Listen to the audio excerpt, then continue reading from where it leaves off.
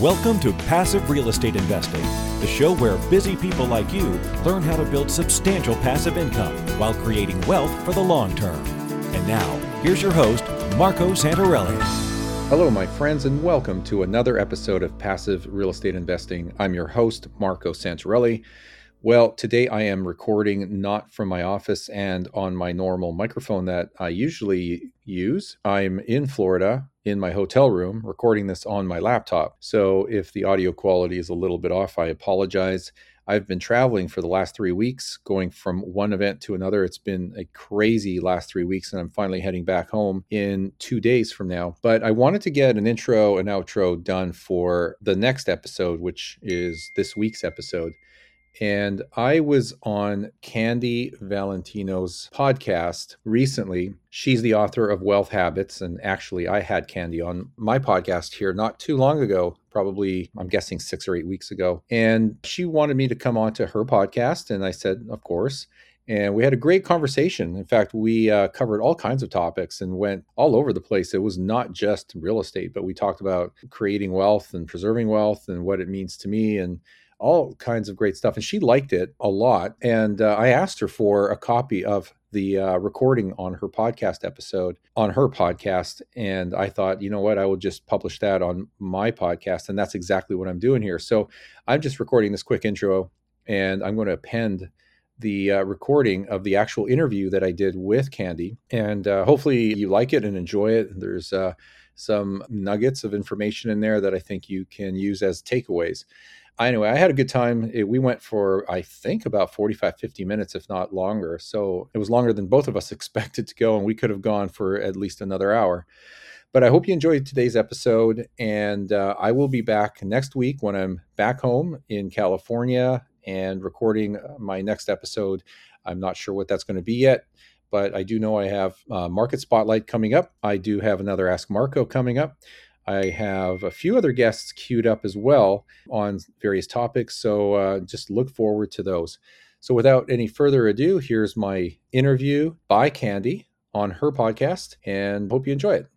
Oh, guys, I cannot wait until you listen to this interview with Marco Santarelli. He is a two-time Inc. 1000 entrepreneur. He's been investing in passive real estate for decades. He's an author. He's a Broadway show producer. He's invested in so many other businesses. It's really incredible to talk to someone that has the depth of experience like he does and is also able to break down the data and what's going on in the market now in 2023. He's the founder of Narada Capital Management and Narada Real Estate Investments. And I love his strategy of how he's helping investors. We even go into the interview and disagree on one thing. I mean, not totally disagree, but we are coming at it from two different perspectives. So I always love those types of conversations as well.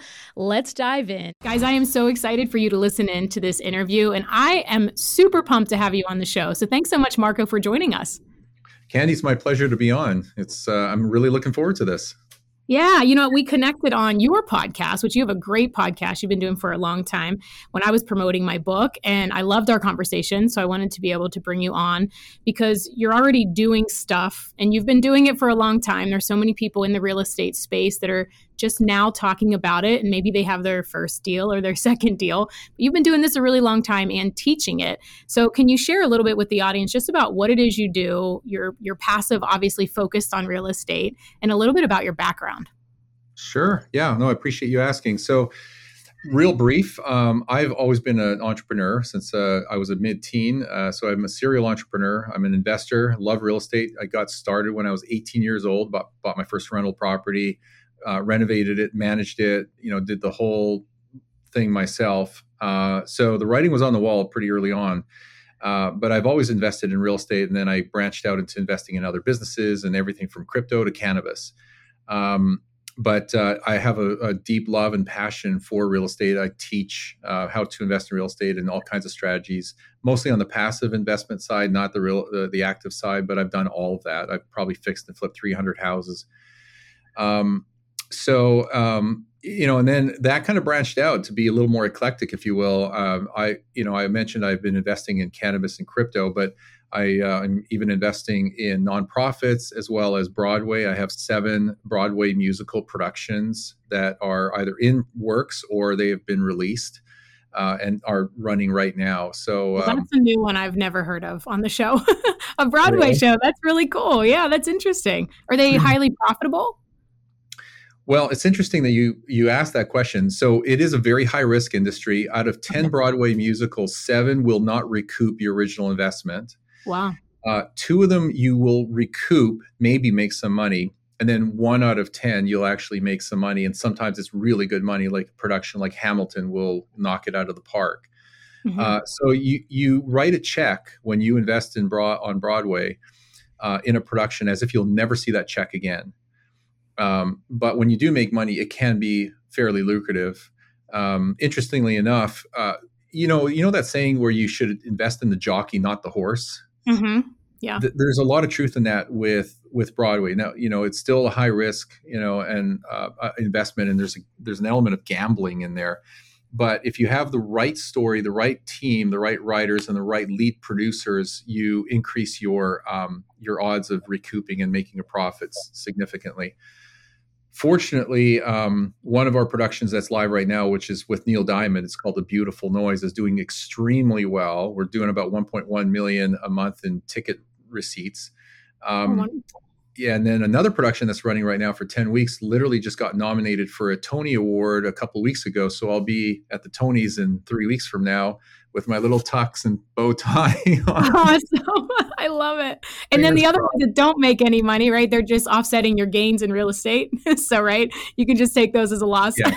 So Right. That's so cool. And that's what's so great is you obviously have the passive income. So Yeah. when you have the passive income set, it gives you the ability to do so many things and so many different businesses and verticals that it's not like you're, betting everything on the farm. And if it doesn't work, because you've already got this other stuff established. Now, I like what you said. You don't do active, you're not doing flips, and you're not doing wholesaling. I would assume that you're doing just all passive. Do you do multifamily, commercial? What's your fave? Well, that's a good question. A lot of people, you're asking a great question, I think, for your audience, because a lot of people think that they should start with simple investments like single family homes and then work their way up to, let's say, duplexes, fourplexes, and ultimately work up into what people refer to as, big real estate or apartment buildings. Mm-hmm. And some people do that, and that's what they want to do, and it's great for them, but it's a slightly different animal.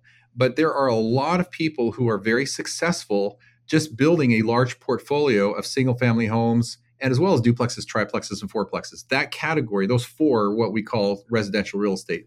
Mm-hmm. Even though apartments is residential, but it falls in the commercial side of things. So the financing options available to you as an investor in apartment buildings is not as lucrative or attractive as residential real estate financing. So it's your choice. There's no right or wrong answer. If you want to go the apartment route, do it.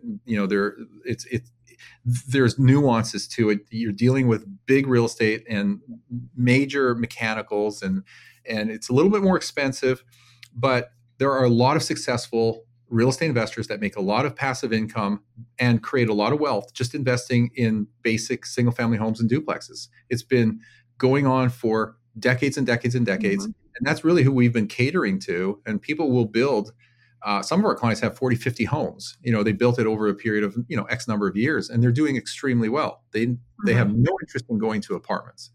Yeah, I always say that you can make money in any vertical in real estate. Just decide how you want it to fit into your life. If you have one apartment building, even if it's a 30-plex or 40-plex, and you have a business or another job, who's going to manage that property? And making sure that it's really tough when you're starting something to go big. Like I always say too, it's easier to step into something. It's a little easier to understand. You have more flexibility. Start with single family if you can. And then if for some reason it doesn't work out, you could live in the property. Maybe you could short-term rent the property. Right? There's a bunch of different flexibility in that market in order to do that. If you buy it wrong, or you find the wrong property and you overpay and now you don't have the rents, that's a much bigger risk than just one single family home that you could probably put back on the market. So if someone's listening now, I have like so many questions I have, but I'm trying to take them back. If someone's listening now and they're just maybe their first 2 homes, right? Their first few, what would you say is the best thing in this market, 2023, that you would recommend to someone to start looking at for investments? I'm a big fan of single family homes, and here's why. One, about 70% of the housing stock in the US is made up of single family homes, which means it's not only the most abundant form of real estate that you can find out there, but it's the simplest, it's the easiest to understand. There's the least amount of competition for it, and there's the most amount of inventory for it. So it's easy to find, relatively speaking. It's easy to get into it. It's easy to sell it. In other words, liquidate it if and when you need to. And typically, you'll never sell real estate for the sake of selling real estate. You'll only do a 1031 tax deferred exchange into other real estate or more real estate. But because it's so abundant, it's relatively easy to get out of it, not just into it. So the abundance is a factor. The fact that people love single family homes as a tenant, because it's your own private yard, you have your own four walls, you're not sharing with other people, you have a yard. There's that feeling of home ownership, even though it may not be your home. So there's a lot of benefits to single family homes, both as a landlord and as a tenant. That's why I love single family homes. The next best, in my opinion, is the duplex, because it still offers a lot of that privacy, even though it's not completely private.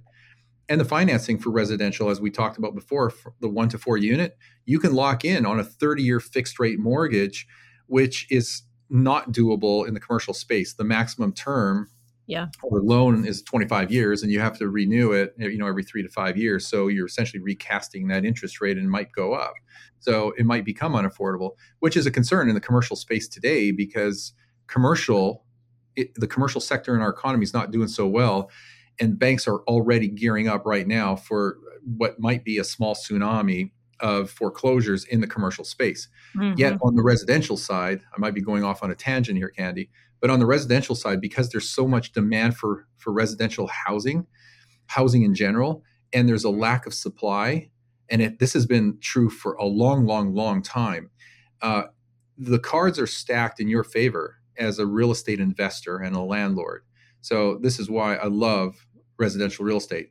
So that's where I would start if I was a newbie, a brand new real estate investor, or if I was a seasoned real estate investor, but I wanted to continue building my portfolio. I'm more likely to find single family homes or duplexes to build my portfolio than looking for apartment buildings where it's more competitive.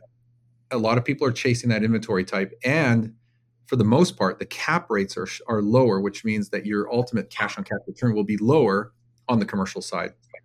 I love that. And oh my gosh, I have so many different areas we could go in. I want to just touch back about commercial for a minute, because you're one of the very few people that I think maybe follows this and nerds out on the data as much as I do, because no one else has brought this up about all of the debt that's coming due. And we're talking into the trillions on the commercial space, and how a lot of those, there's going to be a lot of opportunity for that type of investor, of course, to pick up some of that potentially if that's the way they want to go. Can you maybe share, just for people that, because I don't think we've talked about this yet, just share a little bit about what's going on in the commercial space, and if you would necessarily start to try to pick those properties up once they come due, because I think they're really going to be underwater, or would you stick with the strategy that you've always used?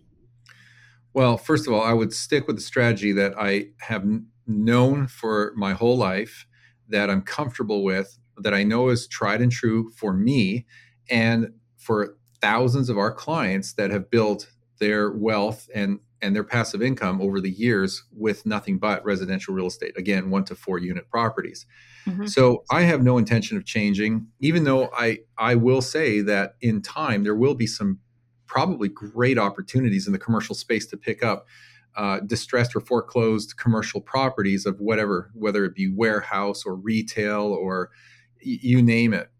But right now, we're going through a period of time where there's some struggle in the retail space, and e-commerce has continued to explode year over year over year, which is making it harder for commercial businesses that are not local based, meaning like a barber or a hair salon or nail salon. I mean, you can't put that online. You have to go visit face to face. But for the other types of commercial businesses, yeah, it's been a struggle. I think that's going to get worse before it gets better. Will it present opportunities? Absolutely. But you need to educate yourself in a different area of real estate. You have to understand how the commercial space works and how leasehold improvements works and triple net leases and all kinds of stuff.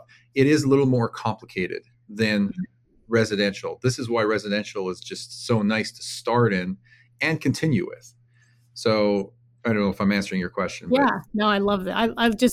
We could talk real estate all day, and I wouldn't be tired of the conversation and all the rabbit holes. You mentioned location, so I'm assuming that you invest in multiple different states. I always recommend, and you don't have to agree with me. I'm interested to see what you say. I always tell people to start where you know. It's a lot easier to buy in your local market if it's a decent market because you have a little bit of insider advantage. It's the one thing you can't do in the stock market. You can't get insider information, but in your local market, you understand it a little bit better to at least perhaps start with your very first property. But I also know that there's certain areas that are really pushed up from COVID, and there's a lot of opportunity. Have you done some research on maybe some areas that you think have some great opportunity? well, let me address your first comment because that's really the big thing I want to push back on with you. Now, I don't disagree with you that you will typically understand your local market, or what I call the backyard, better than other markets because you grew up there, or maybe you live there, you drive around, and maybe you're employed there. So there's truth in that.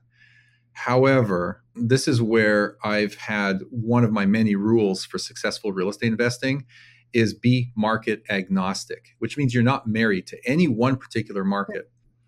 If you look at the United States, we have a very large country. It's very much geographically spread out. We have about 500 metropolitan statistical areas. Each of those break down into sub-markets, sub-MSAs, and then those further break down into areas and communities. So you have lots of places to pick and choose from. So if that's the case, think of it as if you were investing in the stock market. If you had your capital to invest and you worked hard to make that money, you want that money to go and work for you and produce the highest returns with the least amount of risk. So if you were investing in stocks, you would probably do some research and due diligence and pick stocks that were a stock that was bound to provide the greatest amount of return. In this case, it's capital gains, but the highest returns. Well, if you live in Southern California like I do, and I want to invest in Coca-Cola, which is based in Atlanta, Georgia, am I not going to invest in Coca-Cola just because I live here in California? It's kind of a strange example, but the point I'm illustrating is you need to be market agnostic, meaning that you should invest your down payment, your investment capital in the markets that have the strongest fundamentals, the greatest potential for upside appreciation, that generate cash flow today, ideally, and in the future, and show promise for future job growth and population growth, because those are the two key fundamentals that you want in a market when you choose a market. So if that's the case, investing in your local market or your backyard might be a mistake. A couple of examples. If you're in the Bay Area of California, like San Francisco, San Jose, way overpriced. Yeah. The price to rent ratio is so out of whack that the property will not cash flow. So you're going to spend $1 million on a property that will rent for about $4,000, $4,500 a month, will not cash flow. So it doesn't make sense to invest there. Mm-hmm. That's more like a speculative play. Another example, let's just say, not to pick on any particular cities, but let's just say you live in the city of Detroit proper. The city of Detroit has been declining for decades. It's not growing in population, nor is it growing in GDP or employment. So that's going to be a problematic market. It'll be very easy to buy there because there's a lot of inventory, cheap inventory, and the numbers will look good when you pencil it out on paper. But in reality, it may not pan out that way. And you'll probably have a lot of problems, and you'll have a lot of tenant issues, and it's just the demographics. Again, I'm not picking on the city, but why would I want to invest in a market like Detroit or even San Francisco when there are so many other markets where I know there's health and growth, strong fundamentals, positive cash flow, and I know that over the years I will have strong appreciation because the potential for that is very strong there because it's growing in population. So this is why I always say that it's not a question of when to invest in real estate, because people will ask me all the time, is now a good time to invest in real estate? I'll say it's not a question of when to invest in real estate. It's a question of where to invest in real estate. There are always opportunities all around the country in all of these areas and pockets. So when you know that, and when you think about real estate investing in those terms, you break down the walls and be market agnostic, all of a sudden you have a lot of opportunity in front of you to pick and choose from. Yeah. And so to kind of go back to the location topic, you say about Coca-Cola, right? So my brain goes automatically, okay, well, if I invest in a stock in another state, I don't have to manage that company, right? I'm just taking a piece of their profits and it's pretty much hands off. So in order to, if someone's like, okay, yeah, this makes really great sense. I've traveled to Florida. I kind of know that market in and out. I think I'd like to start buying property there. How do you have the new investor or the investor that only has maybe 1, 2, or under 10 units manage something from across the country into a market that they don't know? Is there some benchmarks or some guidance? Yeah. So when I first started investing out of state from Orange County, California, this was back in 2003 on the border of 2004. I was investing essentially 2,000 and 3,000 miles away. Some of the properties I was buying is sight unseen. Now, that doesn't mean I was making a mistake, although I did make my fair share of mistakes in the early days. But I would surround myself with the right team. There's a core team of people that you need. But you can do your due diligence, especially today with the internet and virtual services.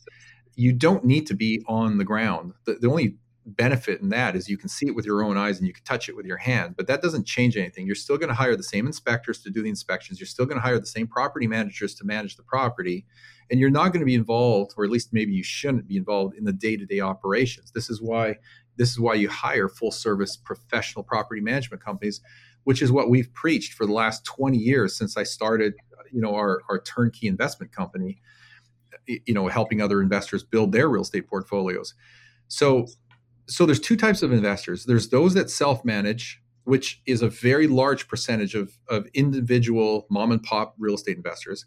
And then there's the more passive real estate investors that are, we keep using the word turnkey, but passive real estate investors that will buy and invest in properties in different markets outside of their local area because they're making the best investment choice for themselves at that time. But then they'll bring in, and we do this for them anyway, but anybody can do this. You just bring in a qualified, professional, full service property management firm, not an individual, a firm that can handle everything from tenant screening, tenant placement, rent collection, maintenance calls, and handling maintenance and repairs, and all that stuff, inspections, turnover, all that stuff. So when you have that going on, you're essentially the manager of the manager. You only need to be involved if and when you need to be involved, which is maybe a few times a year, and let them manage the property. And then they just auto deposit the net rent into your account, and you get a monthly statement. And it's not completely passive. It's not completely disconnected, but it's as passive as it can be, dealing with full ownership of residential real estate. So long answer to your question. Yeah, no, that's good. If you were looking, like right now, what are some of in 2023, right? If you're looking to pick up a property, what are some of the cap rates and cash on cash returns that you're looking for now? And where do those exist in the country, the best ones, in your opinion? So a shorter answer to that long question, because it's a long answer.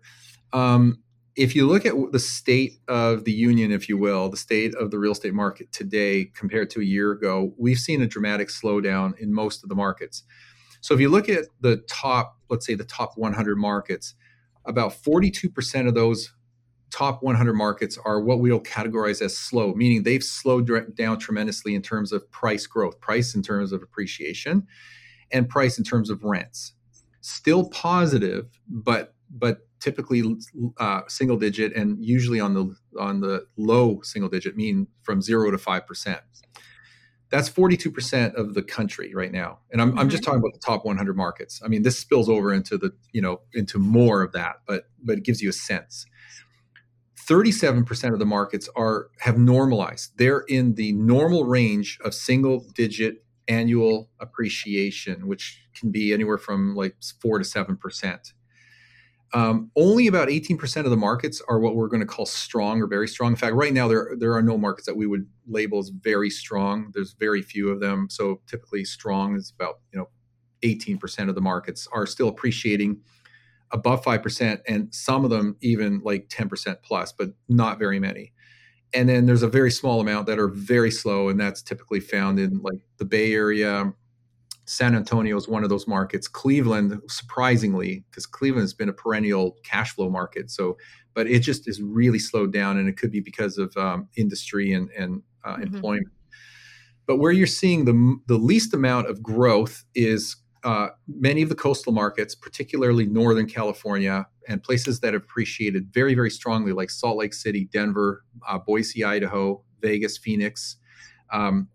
Strong appreciation, been running too fast, too hot, and for too long. So now they definitely need to go into a cooling period where that market will normalize.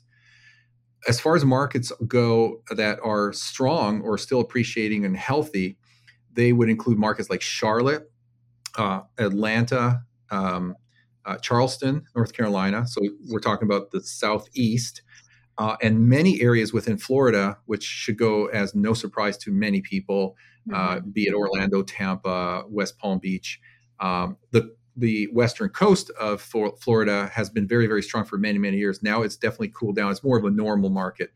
But because so many people are moving to the state of Florida, in general, the state of Florida is a great place to look. The Southeast, a great place to look. Texas, not as much as it used to be. Tennessee, still very, very healthy and a great place for cash flow and cash-on-cash returns, with the exception of Nashville. Nashville has gone gangbuster. Insane. Ugh. Yeah. So, but we like the western half. In fact, if you look at the 25 markets where we have, turnkey investment property available to investors, our clients, people we work with, almost all of it today now is on the eastern half of the U.S. We used to be in Idaho, Salt Lake, Phoenix, Las Vegas, but those markets are just, the inventory is low, numbers don't make sense. So now it's flyover country, the Northeast, and much of the Southeast. That's where we're focused because that's where the numbers make sense. Yeah. And when you say as far as the numbers aren't, you're talking acquisition, right? So to buy new properties now, even though the rents might be there, because they definitely are in Phoenix and a lot of the markets that you mentioned, the acquisition price to get them are just so high. Do you feel that, how much do you feel, just guessing, right? We can't see into the future, but how much do you think that some of those markets that are really pushed up are going to cool off? Well, that's a great question. I almost want to call it the $1 million question. Yeah, right? It really is. It really is, because you can make $1 million in equity gains in a relatively short period of time if you knew where that market was going. Yeah. But at the same time, you could also be upside down and lose $1 million in equity. It's hard to time the real estate market.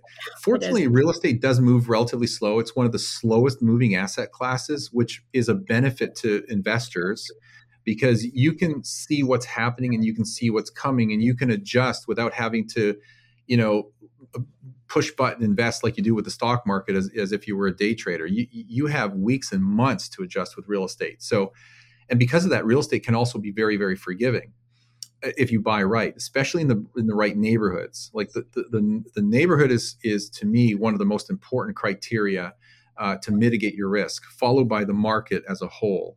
Right. We're all going to have a push up. We're going to have a cooling off period. There may be some recession. People get so freaked out by that word, but all it is really just the reset in the market. How bad do you think this will get? I think how bad it gets is depending on all the opportunity that's available as well. Yeah. That saying, all real estate is local. There's a lot of truth to that because every single real estate market, first of all, I will say this, I've been preaching this forever. There's no such thing as a housing market. More specifically, there's no such thing as a national housing market. It doesn't exist. You can't point your finger at it and show it to me. Whenever we talk about housing in general at a national level, all we're doing is we're just averaging out certain numbers or metrics across the board, across the top 20 markets or the top 10 markets or the top 100 markets. So you're just taking averages. You're taking the pulse of the housing economy, if you will. But at the end of the day, all real estate is local. So what happens in real estate, especially when it comes to rents and prices, is a function primarily of supply and demand in that local market. And you can get granular. You could even say down to a submarket, down to a neighborhood.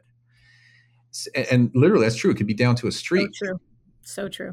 So it's all supply and demand driven. So if you want to know what's happening with real estate, if you want to make some predictions, look at supply and demand dynamics, like anything related indirectly or directly to supply and demand in a particular market, because that will give you kind of like a leading indicator of sorts in what's going on in that area, that neighborhood, or that local market. So this goes back to what I was saying before, like markets are adjusting. Some markets are adjusting more so than others, like the overpriced, overheated markets, being on the western half of the US, like the Bay Area. Whereas other markets are just taking a breather because demand still far outweighs supply, like in the Southeast and the Northeast, where prices will adjust or slow down, maybe correct a bit, but over the next few years, as time goes on, they will continue to appreciate rents and prices because there are more people needing those households, those homes, that than there is supply. And so it's just basic economics 101. Yeah. What do you think are some of the maybe mistakes that you see? I mean, you work with a ton of investors that go through as students and your training. And I mean, you have that an ultimate guide to passive real estate investing that people can kind of get started with. What are some of the mistakes that you see people make maybe before they come to you as they're trying to do this on their own? Wow. Okay. So I guess the first would be we already talked about it, and that is not realizing that you can invest anywhere in the U.S., that you should be market agnostic, to understand that there are lots of places to invest, which means there's a lot of opportunity for you. So choice. Yeah. So once you take the blinders off and you open up your scope to the entire country, rather than just your backyard or your local market, you'll do a lot better. You'll be far more successful, and your wealth creation will happen faster. So that's one mistake. Two is sometimes people invest from the bottom up instead of top down. And what I mean by that is a lot of times people will be looking at properties in a particular area or their backyard or where other investors are investing because that's where they're investing. And so they start looking at properties, but they spend very little time, if any, looking at the market, meaning the fundamentals of that market and the health of that market and the neighborhood that it's in. It's easy to buy a property, but once you have it, you can't move it. If all of a sudden you close escrow on a property, and let's say it's newly renovated, there's nothing wrong with it, no deferred maintenance, and the numbers look pretty good on paper, like you've underwritten the numbers and you invest in that property. Well, what if the neighborhood, is not desirable? Like there's low demand for it, or there's high crime rate, or there's terrible schools in addition to increasing crime, or whatever it may be. You can't change that. You can't pick the property up and move it to a better neighborhood or a better location. It's there. It's rooted. So a lot of investors I've seen, and I've done this too, made the mistake of focusing so much on the property, the numbers, the condition, and all that stuff, that they invest in the property, but they're not really investing in the neighborhood, the area, and the market. Mm-hmm. The top-down approach, which is my 6th rule of my 10 rules of successful real estate investing, is to start with choosing the market or the markets that make the most sense, and then working your way down to the areas or submarkets, then the neighborhoods, and then start looking at properties in those neighborhoods that meet your criteria as a real estate investor, the demographics, the availability of the numbers like cap rates and all that kind of stuff. So top-down approach rather than a bottom-up approach. So that would be another mistake to avoid.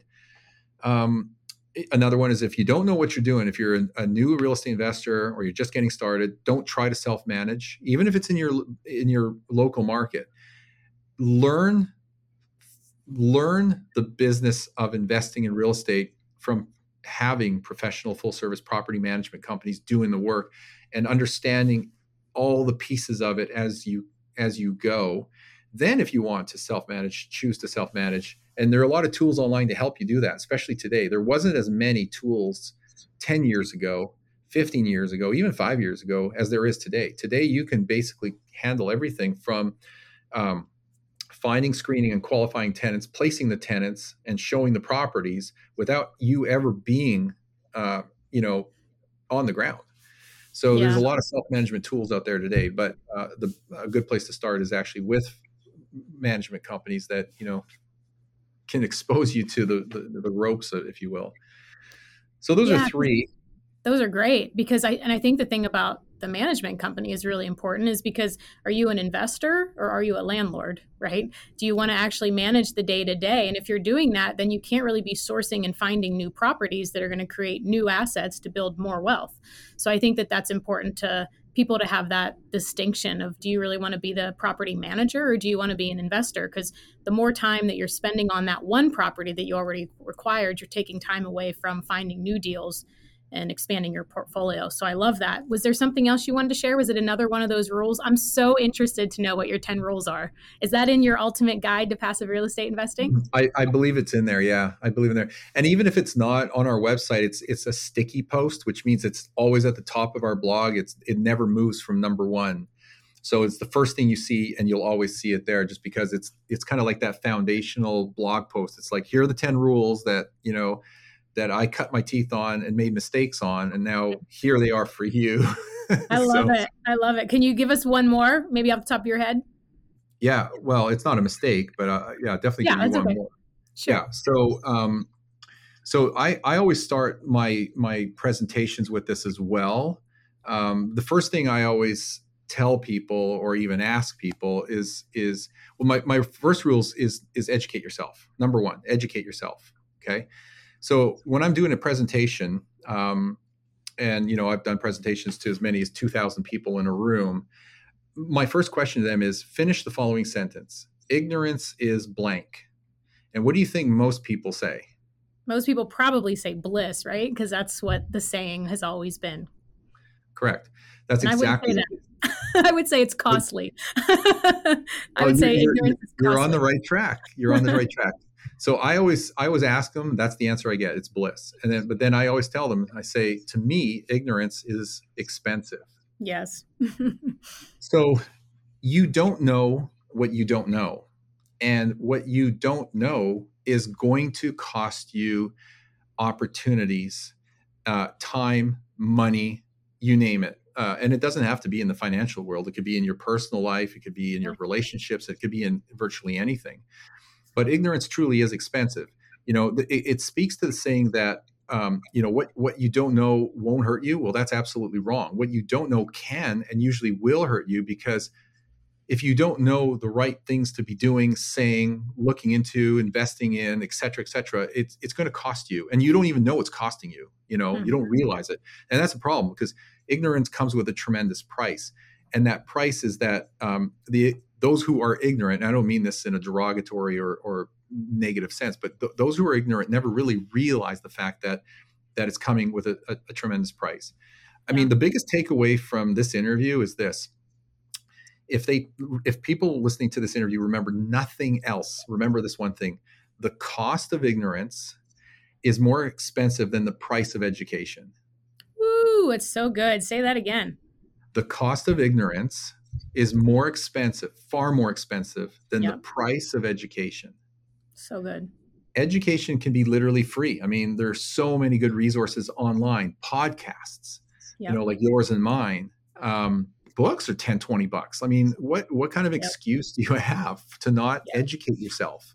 Yeah, I love that. I think it's important to remember too that investing, just like building a business, is a skill. And if you want better returns than the average investor, you need to put more work into learning, understanding, educating yourself. And what's great is you don't need to go to college and go into debt to learn this stuff. You can actually, like you said, it's free as long as you're getting the right information. Because I think also misinformation can be very expensive. For some reason in the digital space and on social media, there's so many people talking about real estate and having funds, and they're like on their first property or their second or third property. And so I think it's important to obviously work with someone that has experience like you do. I love what you're doing. And I know everyone's going to want to get the rest of those 10 rules. I know you have a guide. Where can we find that? Yeah, there's a lot of domain names that I bought. I have an account on GoDaddy, and I have like well over 100 domain names, and they all kind of point to all my websites. Excuse me. But the mothership website, if you will, is Norada Real Estate. Norada is spelled Norada, Norada, however you want to pronounce it, but NoradaRealestate.com is our main real estate website. And there's tons and tons and tons of resources on there. We probably post 3 blog posts a week at least on there right now. Oh, that's great. Just education about what's going on in the market and real estate investing. That's so great. Awesome. So we'll make sure to link that up in the show notes. Otherwise, too, where else are you online? I know you have a podcast. Let's promote that. Where can they find your podcast? What's the name of it? Well, thanks for asking, Candy. I appreciate it. So my podcast is aptly titled Passive Real Estate Investing. The website is passiverealestateinvesting.com. The show is called Passive Real Estate Investing. You could find it on iTunes or wherever. Just type in Passive Real Estate Investing. So it's pretty easy to find. Yeah, I love it. And I recommend everyone go listen to it. And I don't do that very often because, like I said, most times the information I'm not 100% aligned with, but we have a lot of commonality in everything that you talk about. So I love that. So everyone go check that out too, to get your weekly real estate dose. And this is one question I always ask everybody at the end of the interview. And I'd love to know your answer to this. Is obviously the show is Generation Wealth. And we talk a lot about wealth. Real estate investing is obviously wealth. But now doing what you've done for so long and being in business and real estate, what does the definition of wealth mean to you at this stage? Time. It comes down to time. Look, there's a difference between being rich and being wealthy. You can have, millions of dollars. You could be a billionaire and be rich, but it doesn't mean that you are necessarily wealthy. I mean, it makes it far easier. But unless you convert that wealth, let me take that back. Unless you convert those dollars or that pile of cash that you have that makes you rich into a predictable passive income stream that affords you to do what you want when you want on your own, live life on your own terms, you don't actually have time freedom. So ultimately, what we want is not the money. It's a means to an end. It's a vehicle. Ultimately, what we all want is to be free. We want time freedom. Well, how do you have time freedom? You need financial freedom, at least financial independence, but certainly financial freedom. Financial independence allows you to do what you want when you want. It allows you to survive and live. So we want that financial independence or that financial freedom to give us that time freedom that comes along with it. So for me, wealth measured in financial terms is all about time, free time. I love that. Thanks for sharing that. I know so many people that make a lot of money but don't have a lot of time. And so I think it's a really important distinction. So thanks so much for coming on and spending this time with us. I know you've got so many things going on. And so I just really appreciate you pouring into the audience and everything that you're doing. And thanks again. Thank you, Candy. Appreciate it.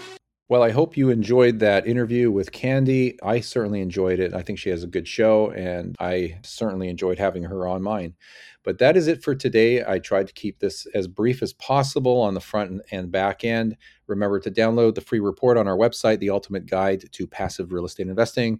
And of course, if you're interested in real estate or just you have questions about where to get started, what markets to look at, and how we could potentially help you, just set up a free strategy session with my team. Our investment counselors are here to help you in doing all that and more. And of course, if you have questions about real estate, don't hesitate to submit those to me. You can email those to me at askmarco@passiverealestateinvesting.com, or just go to the passiverealestateinvesting.com website and click on the link, and you can submit that to me at any time. All right. Well, that is it for today. Thank you for listening, and we will see you on our next episode. Are you looking for a roadmap to financial freedom? If so, we have a solution for you. Norada Real Estate is offering a limited number of free strategy sessions to help you get out of the rat race. Learn how you can create wealth and build monthly passive income. To set up a time with one of our knowledgeable investment counselors, simply go to noradarealestate.com. That's NORADA realestate.com. Nothing on this show should be considered specific, personal, or professional advice. Please consult an appropriate legal, tax, real estate, or business professional for individualized advice. For distribution or publication rights in media interviews, please contact the host.